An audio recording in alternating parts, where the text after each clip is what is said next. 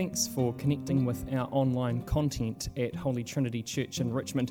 We really hope that what we share with you will be a blessing and will help you to continue to grow in your knowledge and love of God.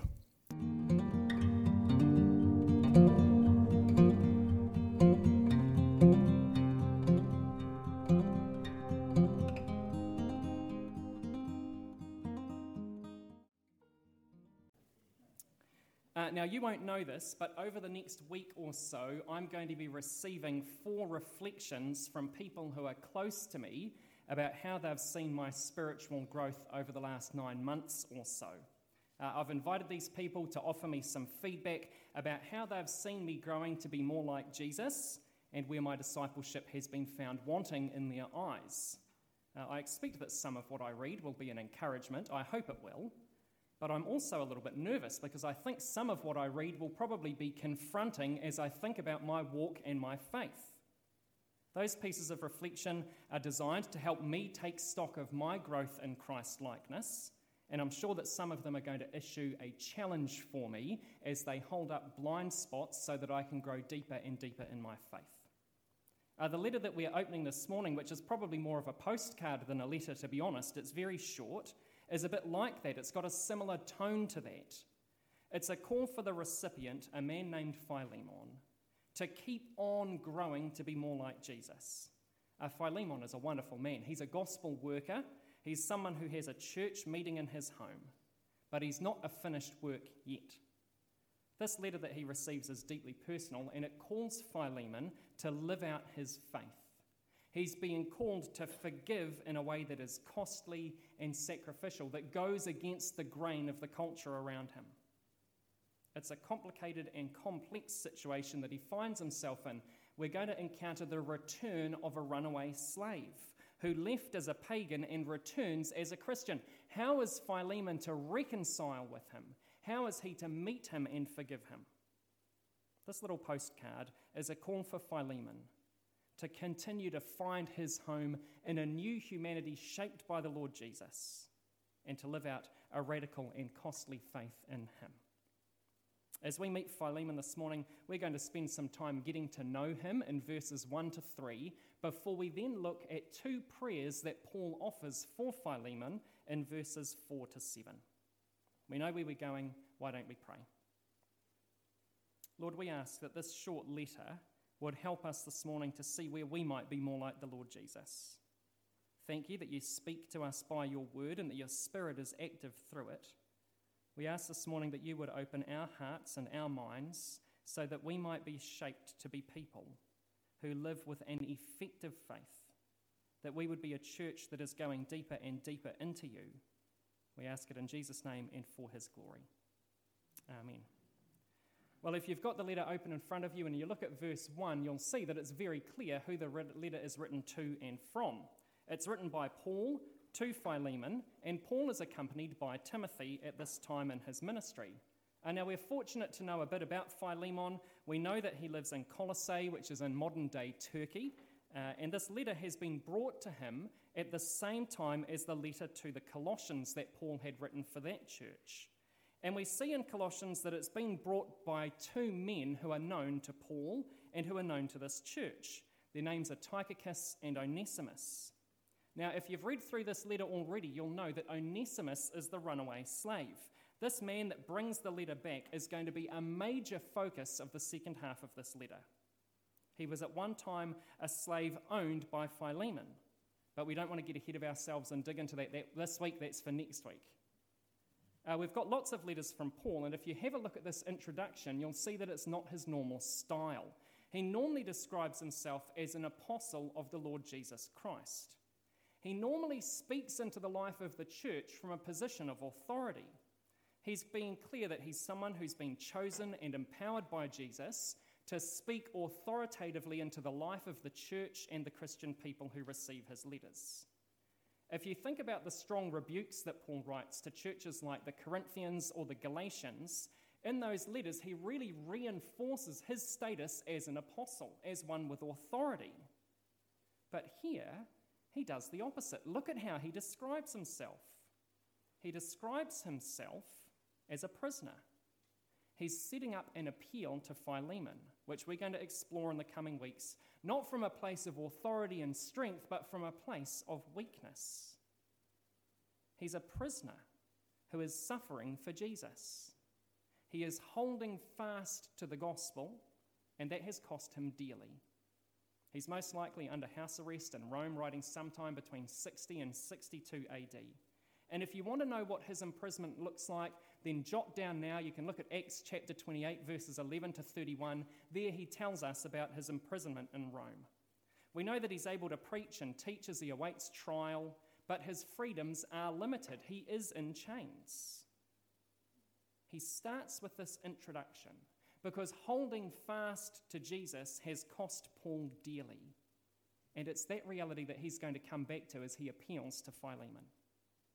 Well, as Paul writes, he passes on his best wishes, expressed as words we use, grace and peace to you from God, words that start our liturgy. Here they are again, from God our Father and the Lord Jesus Christ. And he gives those greetings we see in verse 3 to Apphia and Archippus, who we think are probably Philemon's wife and son, and also to the church that meets in their home. They're people who are known to him. In just these few lines, Paul's given us a wonderful sketch of who Philemon is. He's his dear friend, verse 1. He's a fellow worker. He's sharing a ministry of some description, making the good news of Jesus known. He's probably relatively wealthy. He can support a church meeting in his home, which means that his home is large enough to host around 30 people or so. And we see as well that he's accommodating other believers in his home. Philemon is a slave-owning head of a family. He's a pastoral leader in the church. He offers hospitality to the church of Christ.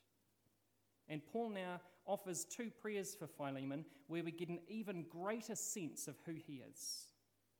He's someone who has accepted a new vision of humanity in Christ, and Paul wants him to go into that new vision even deeper. Look at verse 4. Paul uses a pretty standard way of praising Philemon that you'll find in a lot of his letters. He talks about how he prays for him.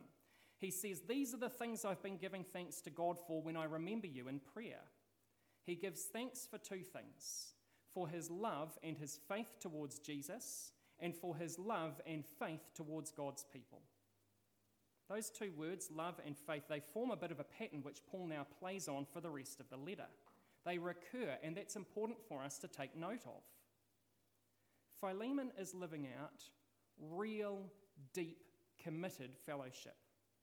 Paul emphasises the nature of this church community where they're actively living out a radical new humanity. Their old relationships which are defined by the Roman Empire, are hierarchical. They're status-based, and that still exists around this situation. There are differences in status between men and women, who can speak, who has a place, who is a valid citizen and who isn't. There's a status difference between Roman citizens and the rest of the empire.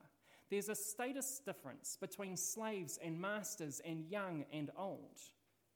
But those relationships are being superseded by new relationships in this church where people have been drawn into fellowship in Christ. They've been drawn into fellowship with the Holy Spirit. They share in one church. They've got one gospel. And they've been welcomed together into Christ's sufferings, which are very real in their community. This radical new community under Philemon's care is totally different to the world around it. This is a new community, a new humanity where people look at each other differently because they're being shaped by Jesus. It's an active association, a mutual participation, an identification with one another in a way that the Roman world could never imagine. And Paul praises Philemon's love and faith for Jesus, which has seen his loyalty and love towards this church community grow. Paul is thankful for the work of sanctification that the Holy Spirit is doing in the life of his dear friend. But he doesn't want Philemon's love and faith to stop growing there. In verse 6, he prays that the partnership they share in the gospel will spur him on to an even greater, even costlier, and more sacrificial way of living for Jesus. He wants to see Philemon's dedication to Jesus, his understanding of what it means to be a recipient of grace, to be effective in deepening his lived out faith. It's in verse 6. He wants it to be effective.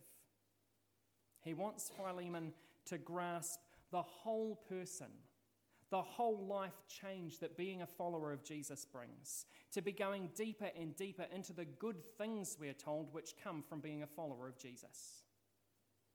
Paul describes faith in Jesus as a dynamic relationship with the Lord, which constantly feeds his understanding and the understanding of the gospel workers in partnership with him, making them aware of how much they were benefiting from being in Christ.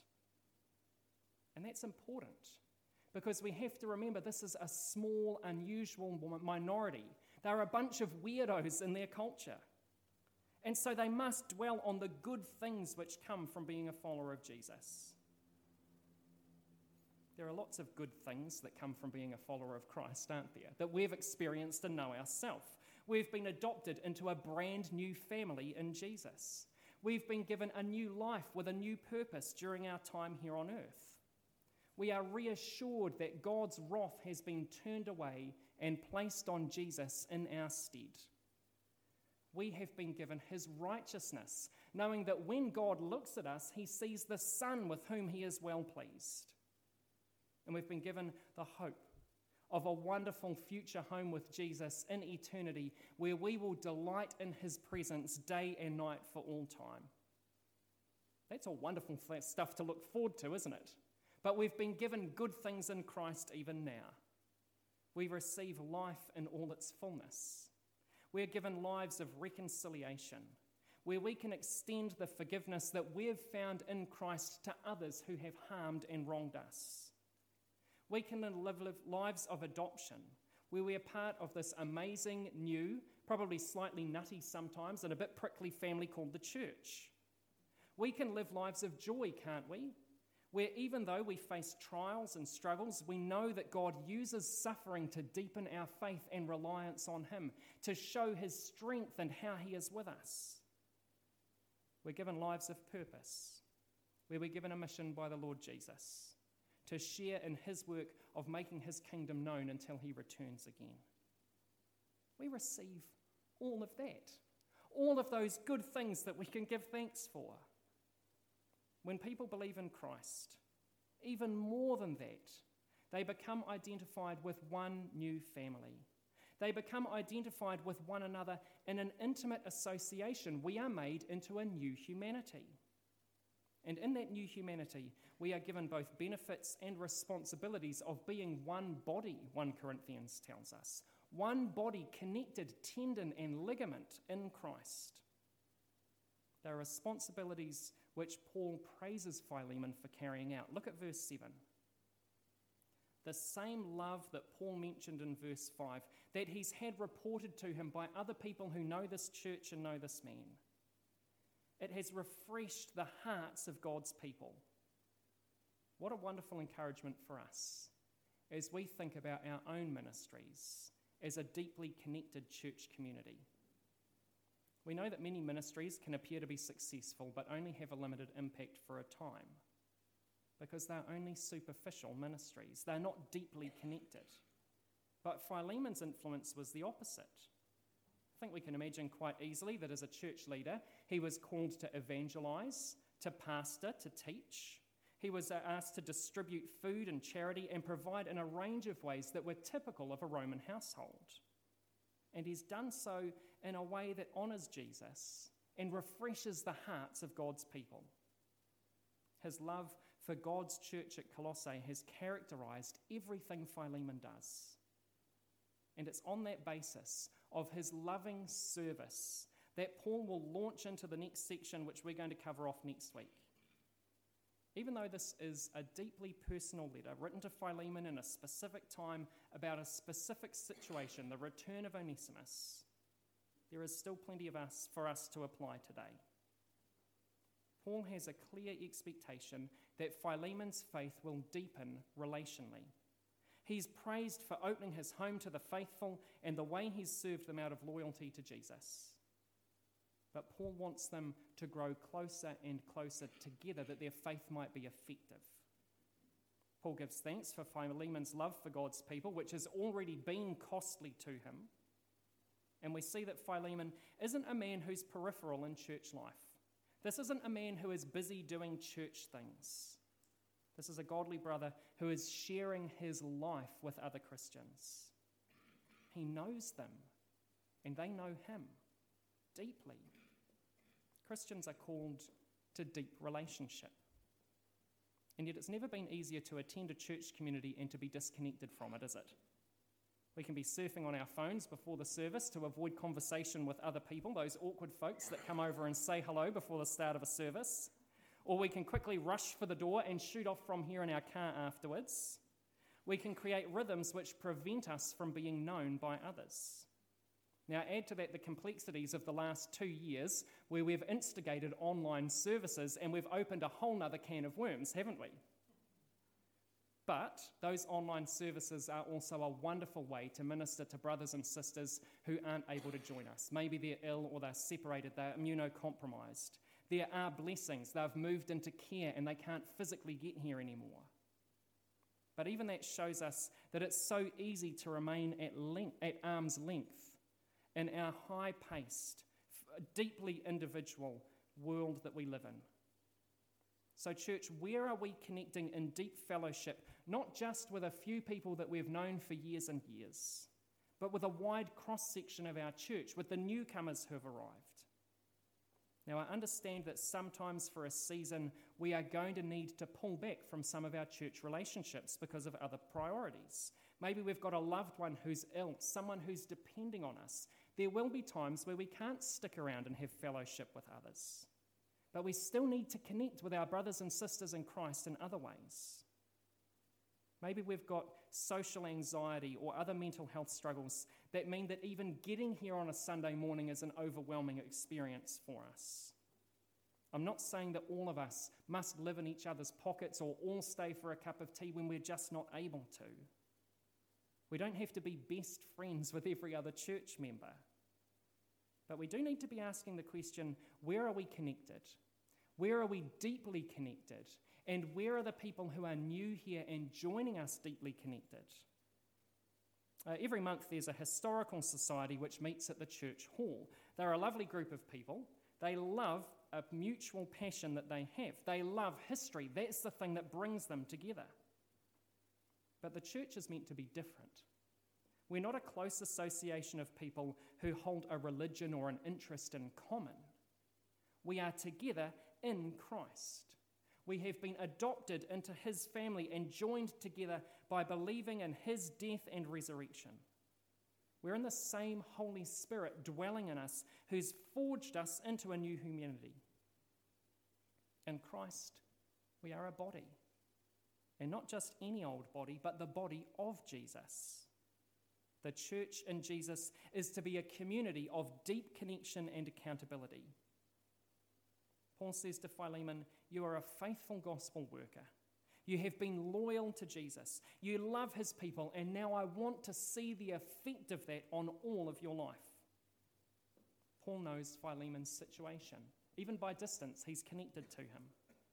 But he's also issuing a call to accountability. He can speak the truth in love, wanting Philemon's best to grow into Christ. Paul's not pushing his own agenda. He's not posturing for his preferences or likes. The call he issues for deeper Christ-likeness is about Philemon's growth in Jesus. It is a church that is being held accountable by one another. And a church like that, Christians like that, will impact the world around them. Their home lives will look different as they share life with the washing pile on the couch and the dishes in the sink, warts and all, with each other. Relationships will grow as loving brothers and sisters in Christ speak words of loving challenge into each other's life, where we ask a brother or sister how it is they're treating their children, why they're using their money that way, why they're setting certain priorities, how they're using their time, and how they're committing to the life of the church. Those are deeply uncomfortable questions that can only come from a place of knowing one another closely. our loyalty to Christ and his body, the church, will grow even richer and deeper as we have brothers and sisters who see a partnership in the faith that is effective and keeps us accountable. Church, don't we want a faith like that? Faith that is more than turning up here to sing songs and say words and receive teaching in the sacraments. Don't we want a faith that is deeply connected to our Lord Jesus and to each other? Don't we want a faith that is effective and sees us changed by the Holy Spirit and sees us making God's kingdom known in the world around us as we live out Jesus' way more and more as a new humanity of his people, set by his agenda and his status and his priorities? I long for us to be a church like that. Why don't we pray and ask God to help us be that church? Heavenly Father, we give you thanks and praise for this book. Thank you for Paul's encouragement and challenge to Philemon to live out his faith in a world that is topsy-turvy, in a world that is turning its back on you. Lord, we pray that you would help us to do the same, that our love and faith in you would make us effective as we deepen our knowledge of the good things you've given us. Lord, we pray that you would give us courage today to step even more into each other's lives and to hold one another accountable, that we might spur one another on to see your word, to see our faith more effective in our lives. We ask it in Jesus' name and for his glory. Amen.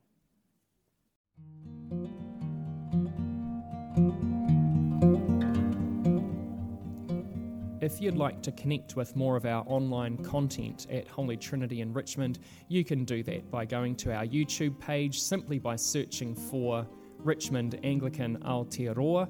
You can also touch base with us online at our website or on Facebook by searching with those same words. Friends, we're so thankful that you've joined us online and that you're enjoying our content. We really do hope and pray that God is blessing you through it.